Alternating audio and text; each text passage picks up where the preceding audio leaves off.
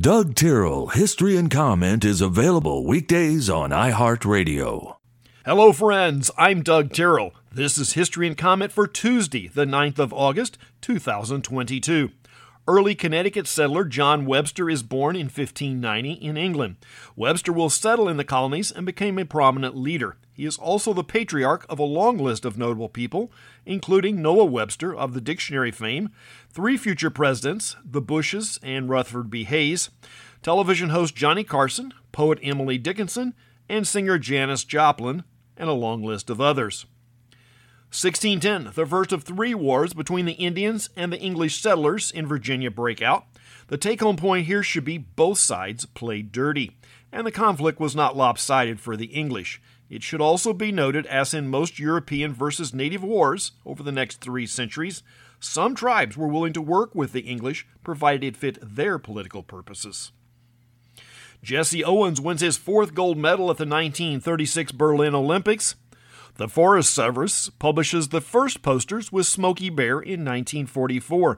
The argument over whether the article "the" should be included in the name is amusing.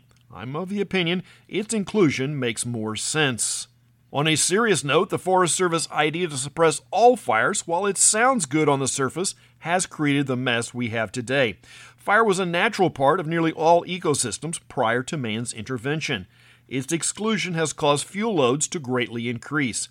People trying to live in a natural setting in highly fire-prone areas is also a major factor. Sharing a birthday with Smokey's another iconic celebrity. Actor Sam Elliott is 78.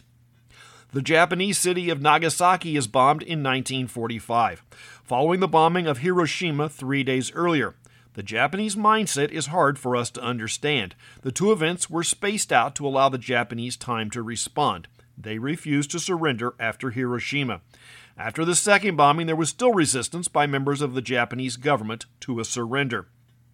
Singer Whitney Houston was born in 1963. Retired hockey player Brett Hull is 58 today. We've often mentioned the issues in Ireland, and they are difficult for us in the U.S. to understand. The centuries-old distrust between political and social groups. In fact, both sides have caused atrocities. On this day, it's the British turn to be the bad guys when they conduct an operation to arrest suspected members of the IRA, violating several provisions of our Constitution.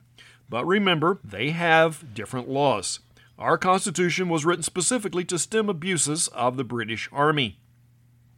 Actor Kevin McKidd was born in the north of Scotland in 1973. Today, he celebrates birthday number 49. You may recognize him as Dr. Owen Hunt on Grey's Anatomy. President Nixon, members of his family, and staff board Air Force One on this morning in 1974 for a flight back to his home in California. President Ford was sworn in as president at noon. At that time, the flight was 13 miles southwest of Jefferson City, Missouri.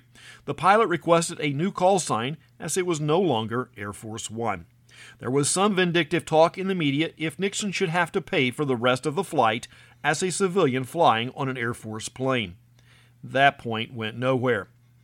That's History and Comment for the 9th day of August. I'm Doug Tyrrell. Now go do something worth remembering.